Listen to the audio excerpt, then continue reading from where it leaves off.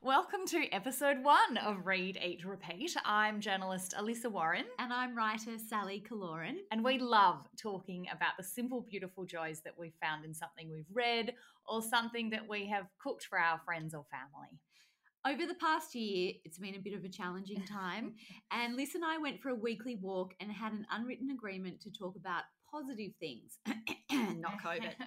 We ended up sharing things that really made us happy. Everything from the perfect spicy margarita to homemade marmalade. The first one was me, the second one was you. I was going to say the first one was me, the second one is you.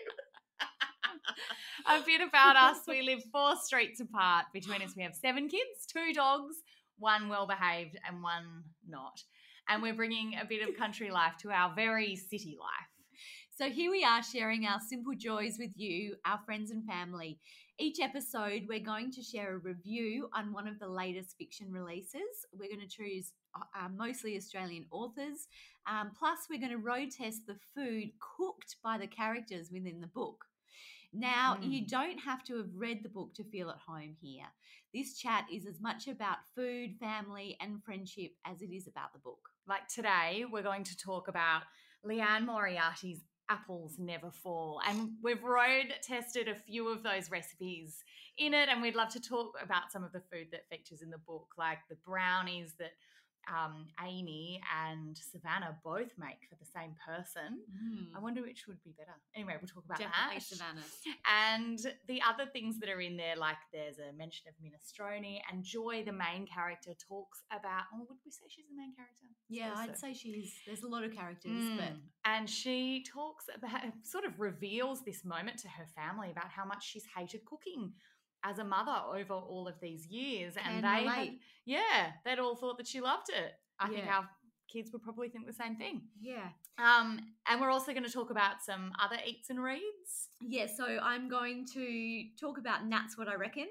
He's got a new book out, The Death of Jar Sauce, which is absolutely hilarious and not like any other cookbook I've ever seen. Good. And then Liz is going to talk about her new favourite magazine, Galah, which also is just, a like beautiful... nothing else that's out there. Yeah. Absolutely. So let's start talking about Apples Never Fall. The premise of the book is that Joy Delaney, who's married to Stan, they're both retired tennis coaches, she goes missing.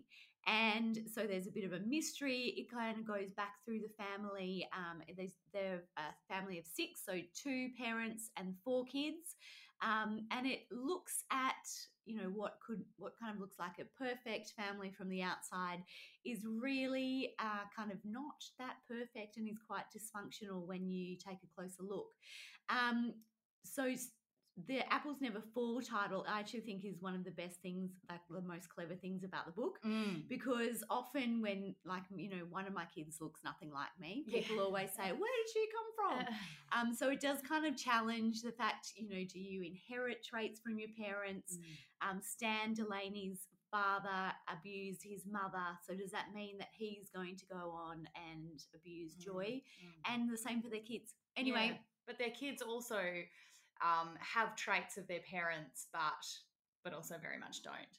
I think part of this book is exactly about that. It's very much about the identity of a number of different people who are all related, and that brilliant way that Moriarty creates those tensions between family members in such a lovely way, where you sense that they do love each other, like all, well, no, not all, but like lots of family members try to do. Well, they're connected anyway. Yeah, but that's very transparent with family, isn't it? Like, you know exactly, or you think you know.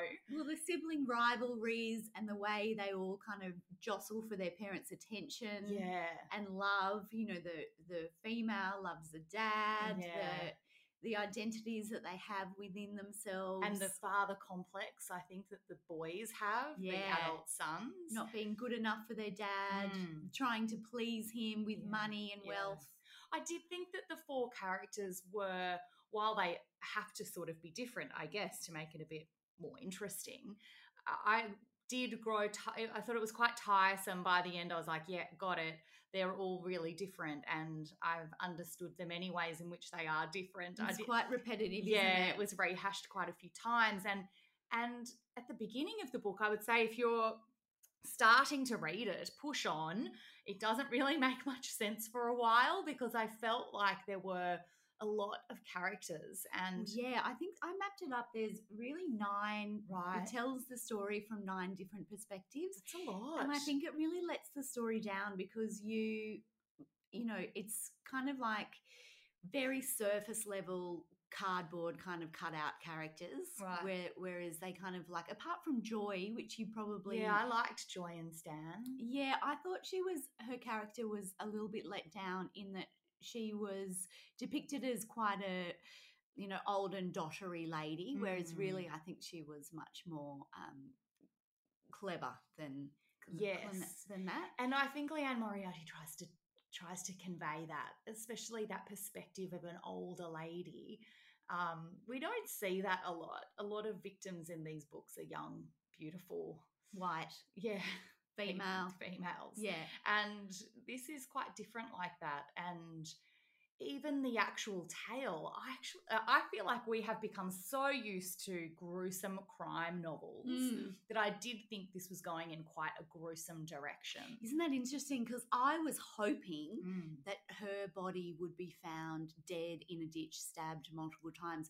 So maybe that is because I've been watching. I know. I've just watched I think it's on Netflix, Chestnut Man. It is the scariest thing ever, but it's like very stabby and psychological thriller. And I felt this was quite a vanilla essence kind of book. Well, funny you say that. I saw this review in the New York Times actually that says exactly what we have just been saying actually, and I only have really just pulled it up, but it says if it is the bad habit of many modern readers, of which this reviewer says that there was, text message about dance this afternoon. Oh, there goes another one.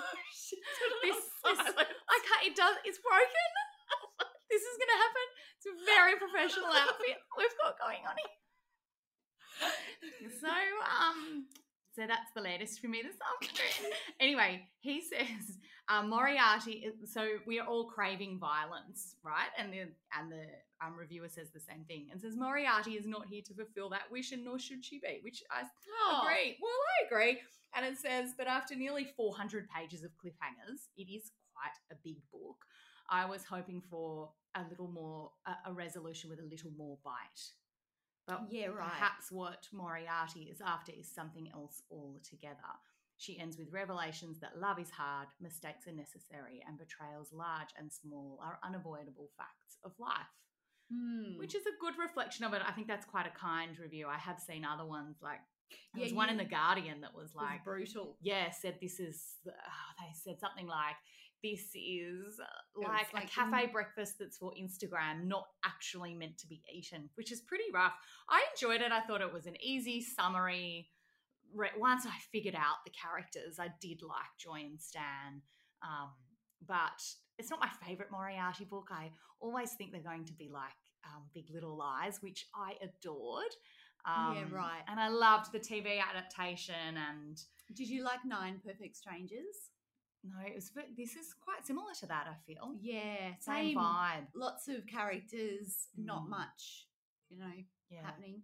I felt like, it's women's commercial fiction, so the pages kind of turn themselves. It's an easy read.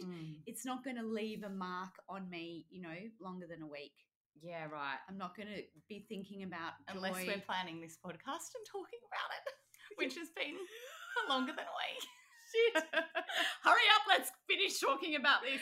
Let's talk about the food within the book, because that's the premise of this podcast. Yeah, I loved it's got pretty basic bitch food in here, to be honest. I've found this lovely part where they talked about the things that remind them of like being younger and their dad, and there's this one line in there that says this particular character remembered when Dad had bought him a Crunchy bar. He remembered the gold shimmer of the wrapping as his dad put it under the covers next to him, and that memory of the Crunchy bar shimmered gold in his memory of his evidence of his father's love. Isn't that gorgeous? Oh, that is. Yeah. She's very good at depicting those, simple kind of everyday things. I remember the Crunchy bar. Yeah. We weren't allowed them very often. And we were a Violet Crumble family. Oh. Yeah, I feel like you're one or the other. You're it's like definitely a Pepsi or Coke family. thing. Yeah, you're Coke. Same. Yeah, actually, we weren't any. We weren't anything either. Drink. My mum wasn't never allowed such things into the house. No, me neither. They talk a lot about. There's this beautiful exchange about the chocolate brownies. Yeah, so there's a bit of a fight about the jostling for attention with the brownies. So one of the daughters, Amy, is a food tester. Not a very good one, but also everyone kind of writes it off because it's not really a job, is it? Everyone writes her off a bit, actually. Yeah. Well, I think she's a bit unstable, but nothing against anyone that's unstable. Yeah. Myself included. But she... So her specialty is making a brownie, which really, I love a brownie. But it's not a meal, is it? It's not a meal, and it is an odd gift. She gives it to her dad. It's a gift that I make with my kids. We actually do a Donna Hayes packet brownie, even though they're quite expensive. They are good. They're really good. Get them at Woolies. Yeah. And my 4-year-old can make them, which is also a winner. A win. So he can actually, it's all stirring in a bowl and it tastes good. I usually put some raspberries or strawberries in it when it's baking as well for a bit of tartness. Lift it a little. Yeah, I feel like you could put something else in there, like a veggie of sorts. But like it's an interesting choice of brownie, isn't it? It is an interesting choice. I wouldn't give, so when I have gifted a brownie, it's to someone with kids to help them out perhaps with a school lunch sort of thing. Or I'd take it to someone's house for the children to eat. But you wouldn't necessarily take it to, so in the book they give it to the dad. Is it Father's Day? That's her big... Yeah. And then Savannah, the mysterious character, also makes it. And hers is better. It's not as sweet. And she also makes a chicken roast, which is actually a meal that I've been teaching my 9-year-old to make because a roast is quite simple to put on. Yeah. And healthy. Yeah. And great. And so 9-year-old's doing the roast. We should just dinner at yours. Well, but that's pretty good. Yeah.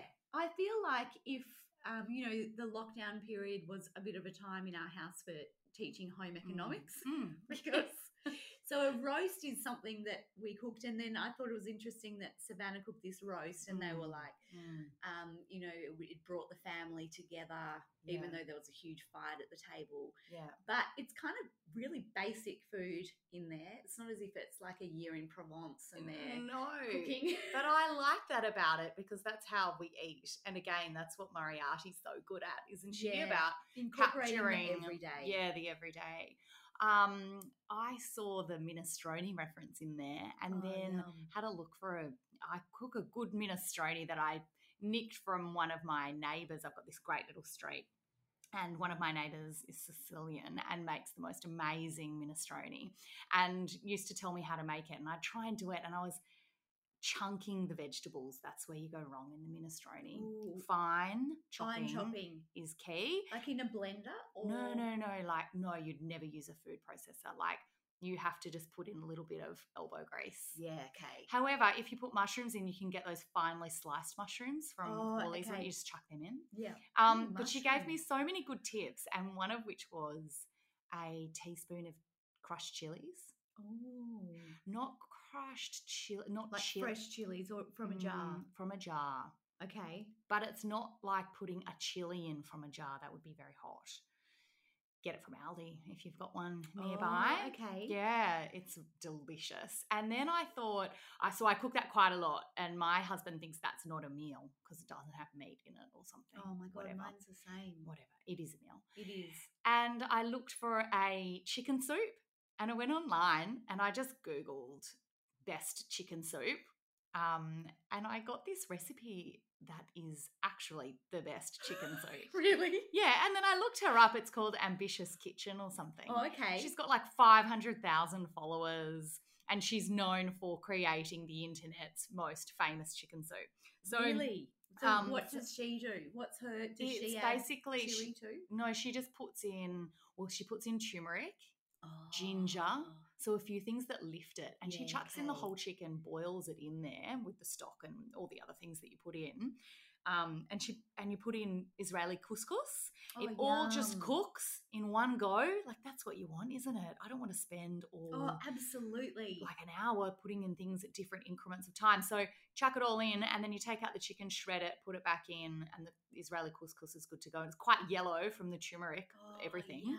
But it's just delicious. It truly is the best chicken soup. I do a very similar one. I think it's a Nigella recipe where you brown the chicken in the pan and then just add all the ingredients, but not turmeric and ginger. So I'll try that. Yeah. I love a thing that uses the whole chicken because then you get the stock from the juices from the bones and yum. Yeah.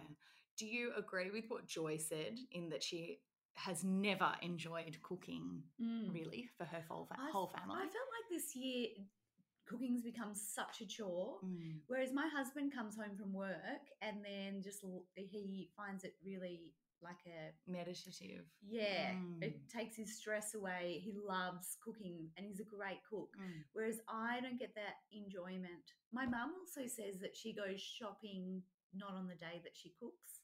Oh, okay, that's interesting. Yeah, it's not achievable. But you'd be when cooking you've got more so many for children. Yeah. When you're cooking for fuel, I think is a bit different, less enjoyable. When you're cooking for love, yeah. Like when somebody comes over and you've really planned a meal, that's when I kind of enjoy cooking. Yeah, or once a week or twice a week I'll cook something that I really put love into and I've really enjoyed making it. Yeah, but the rest of the time I'd say is a food is fuel kind of vibe. 2-minute noodle.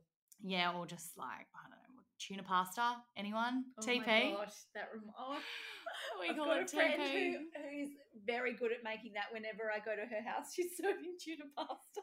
Oh, it's a winner. I love TP. My kids love it, and that's all that matters. Now, I want to talk about Nat's What I Reckon. Yeah, good. So I've only just discovered him because I'm late to the party. This is a super popular book. Yeah, it is, because we frequent the bestsellers now to make sure that this podcast is relevant. Yeah. And it's the number one best-selling book on Booktopia at the moment. And his book is Death to Jar Sauce. He's a YouTuber, so he's got about 380,000 subscribers. I think he's had millions of views. Each video that he has is about 10 minutes long, and it is pure entertainment. Right. So he is so far removed from your kind of Jamie Oliver's, Donna Hayes, and he is just such a personality. He's really entertaining. I found it hilarious to know that his dad was actually a Hillsong minister, and he is not that.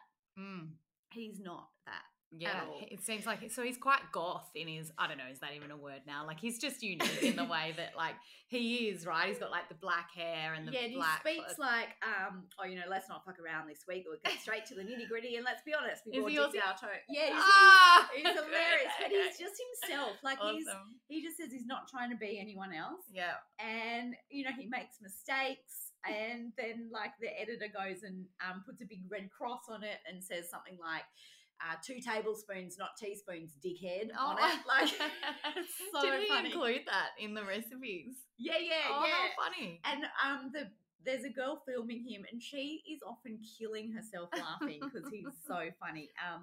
So I could actually watch him all fucking day. I saw in the contents page, actually, of that book, there's a funny, like, subheading in there. And so he goes to, like, main meals and then the sides, what we would call a side salad or chips or something. Yeah. He's called it stuff that goes with other shit. Yeah. And then he's got one thing in there called not even shit red salad. I like that, because when I see a red salad, I'd be like, well, that will be a bit shit. Yeah, if he's cooking a pie, it's like it's a good day to pie hard. Yeah, right. Cute. He's very clever and very witty and very funny, and I totally recommend. I actually bought that for presents for a couple of the blokes in my life. Yeah, I think it's sort of replaced that sort of, it's a bloke book, isn't Yeah. it? You would buy it for... yeah, but it's also funny. So it's hot pink, the book, Yeah. and the recipes in it, and it's there's not a photo. It's all in comics, and it's just, you know, it's a breath of fresh air in the up yourself kind of cookbookery world, isn't it? And things are getting a bit up themselves. Yeah. I find sometimes I'll flick through some of those cookbooks in the bookshop that I'd like to buy, and they look so gorgeous. But then I'm like, I don't think I'll ever make my own pastry. I'm not going to like cook a pecan pie. It's just not, I mean, I'll make a sticky date pudding or something like that, but I'm not going to go to that extra. Yeah, we need. Well, that's me. It's more of like, it's more appealing to us, kind of bogan. Yeah. Family. Accessible would be the word that we could you. use. Yeah. What did we say in our hopeful cooks? Yeah, hopeful. Sorry. Yeah, definitely hopeful. And Liz, tell me about this, your new love. Yeah, I've got this new love. Look, who would have thought in 2021 that I'd be talking about enjoying a magazine? But I have really enjoyed getting to know this community that has gathered around this publisher, editor, creator called Annabelle Hickson. She's quite famous for creating these beautiful flower creations in her home in Tenterfield, and has a beautiful curated Instagram page and social media presence.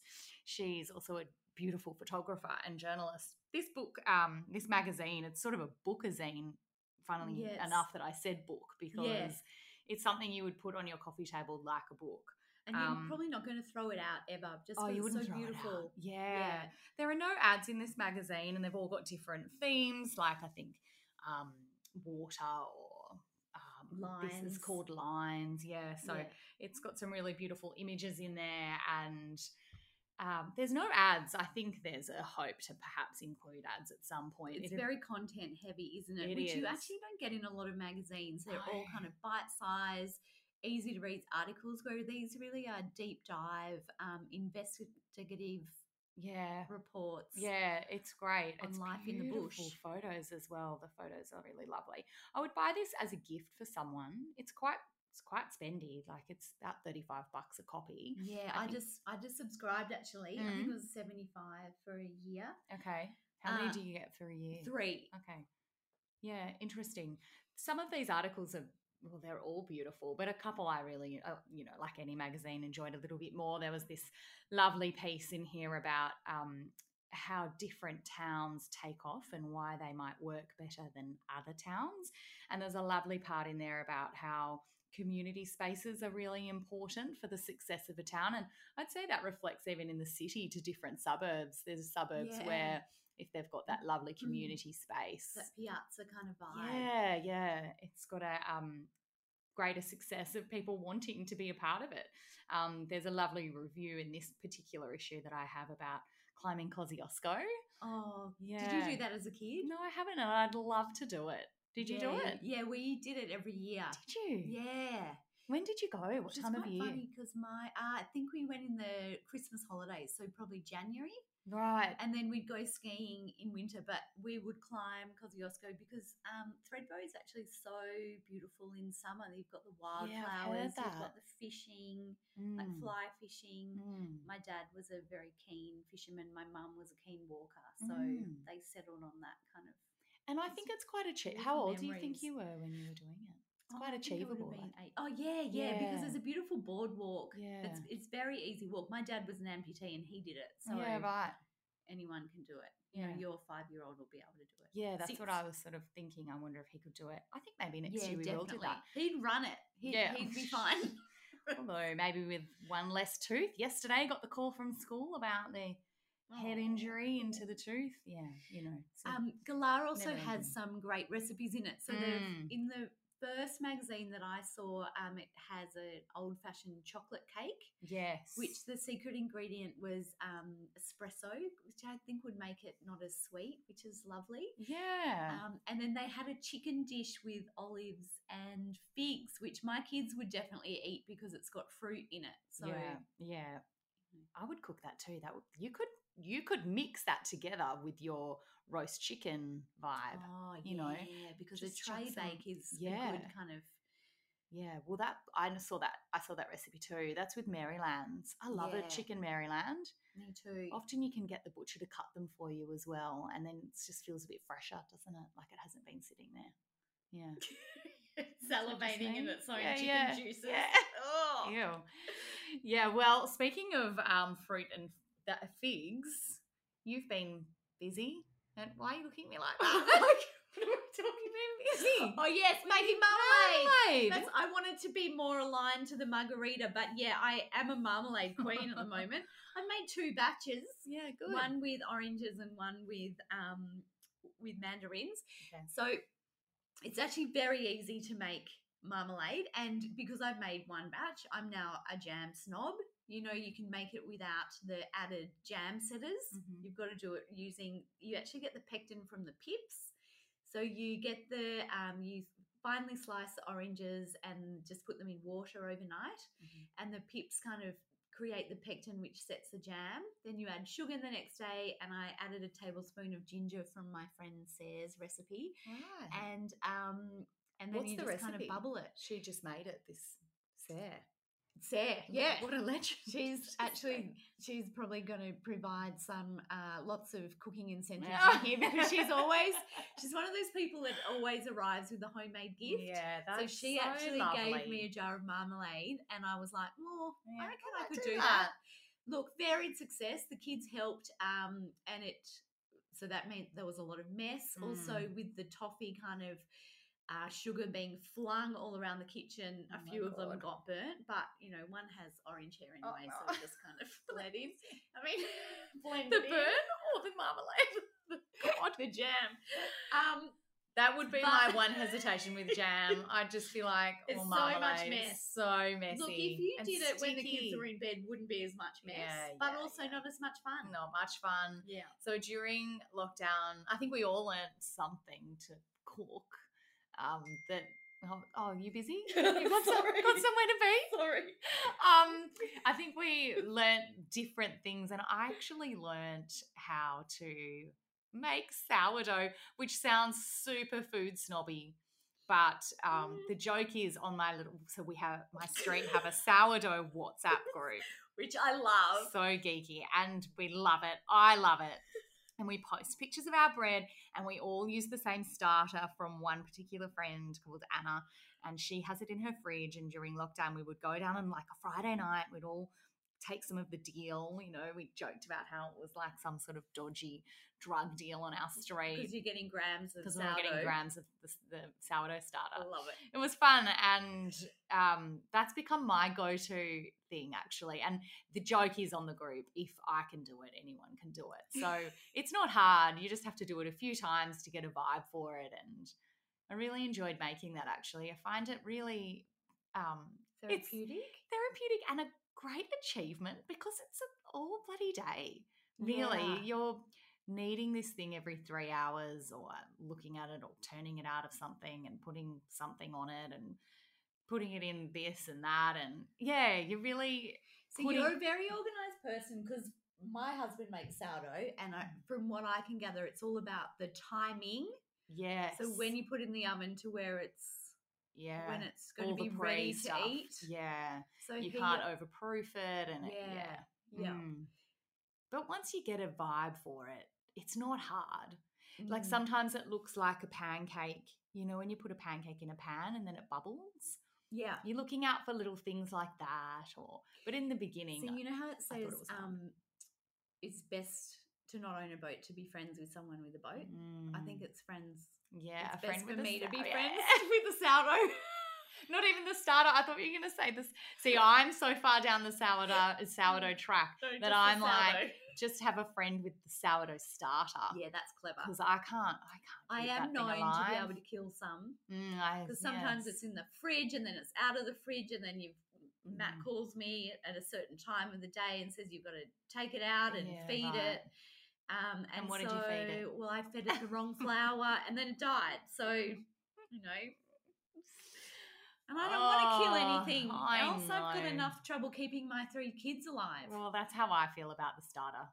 But look, if you've got one nearby, it's such a nice thing to be able to do. There's a great recipe, actually, if you're just starting out doing it. There's a really good recipe on SBS, a website that's pretty much just like the basic 101 sourdough, and it gives you 2 loaves, which makes it worth it. Oh, great. Otherwise, you just, like, you don't want to go.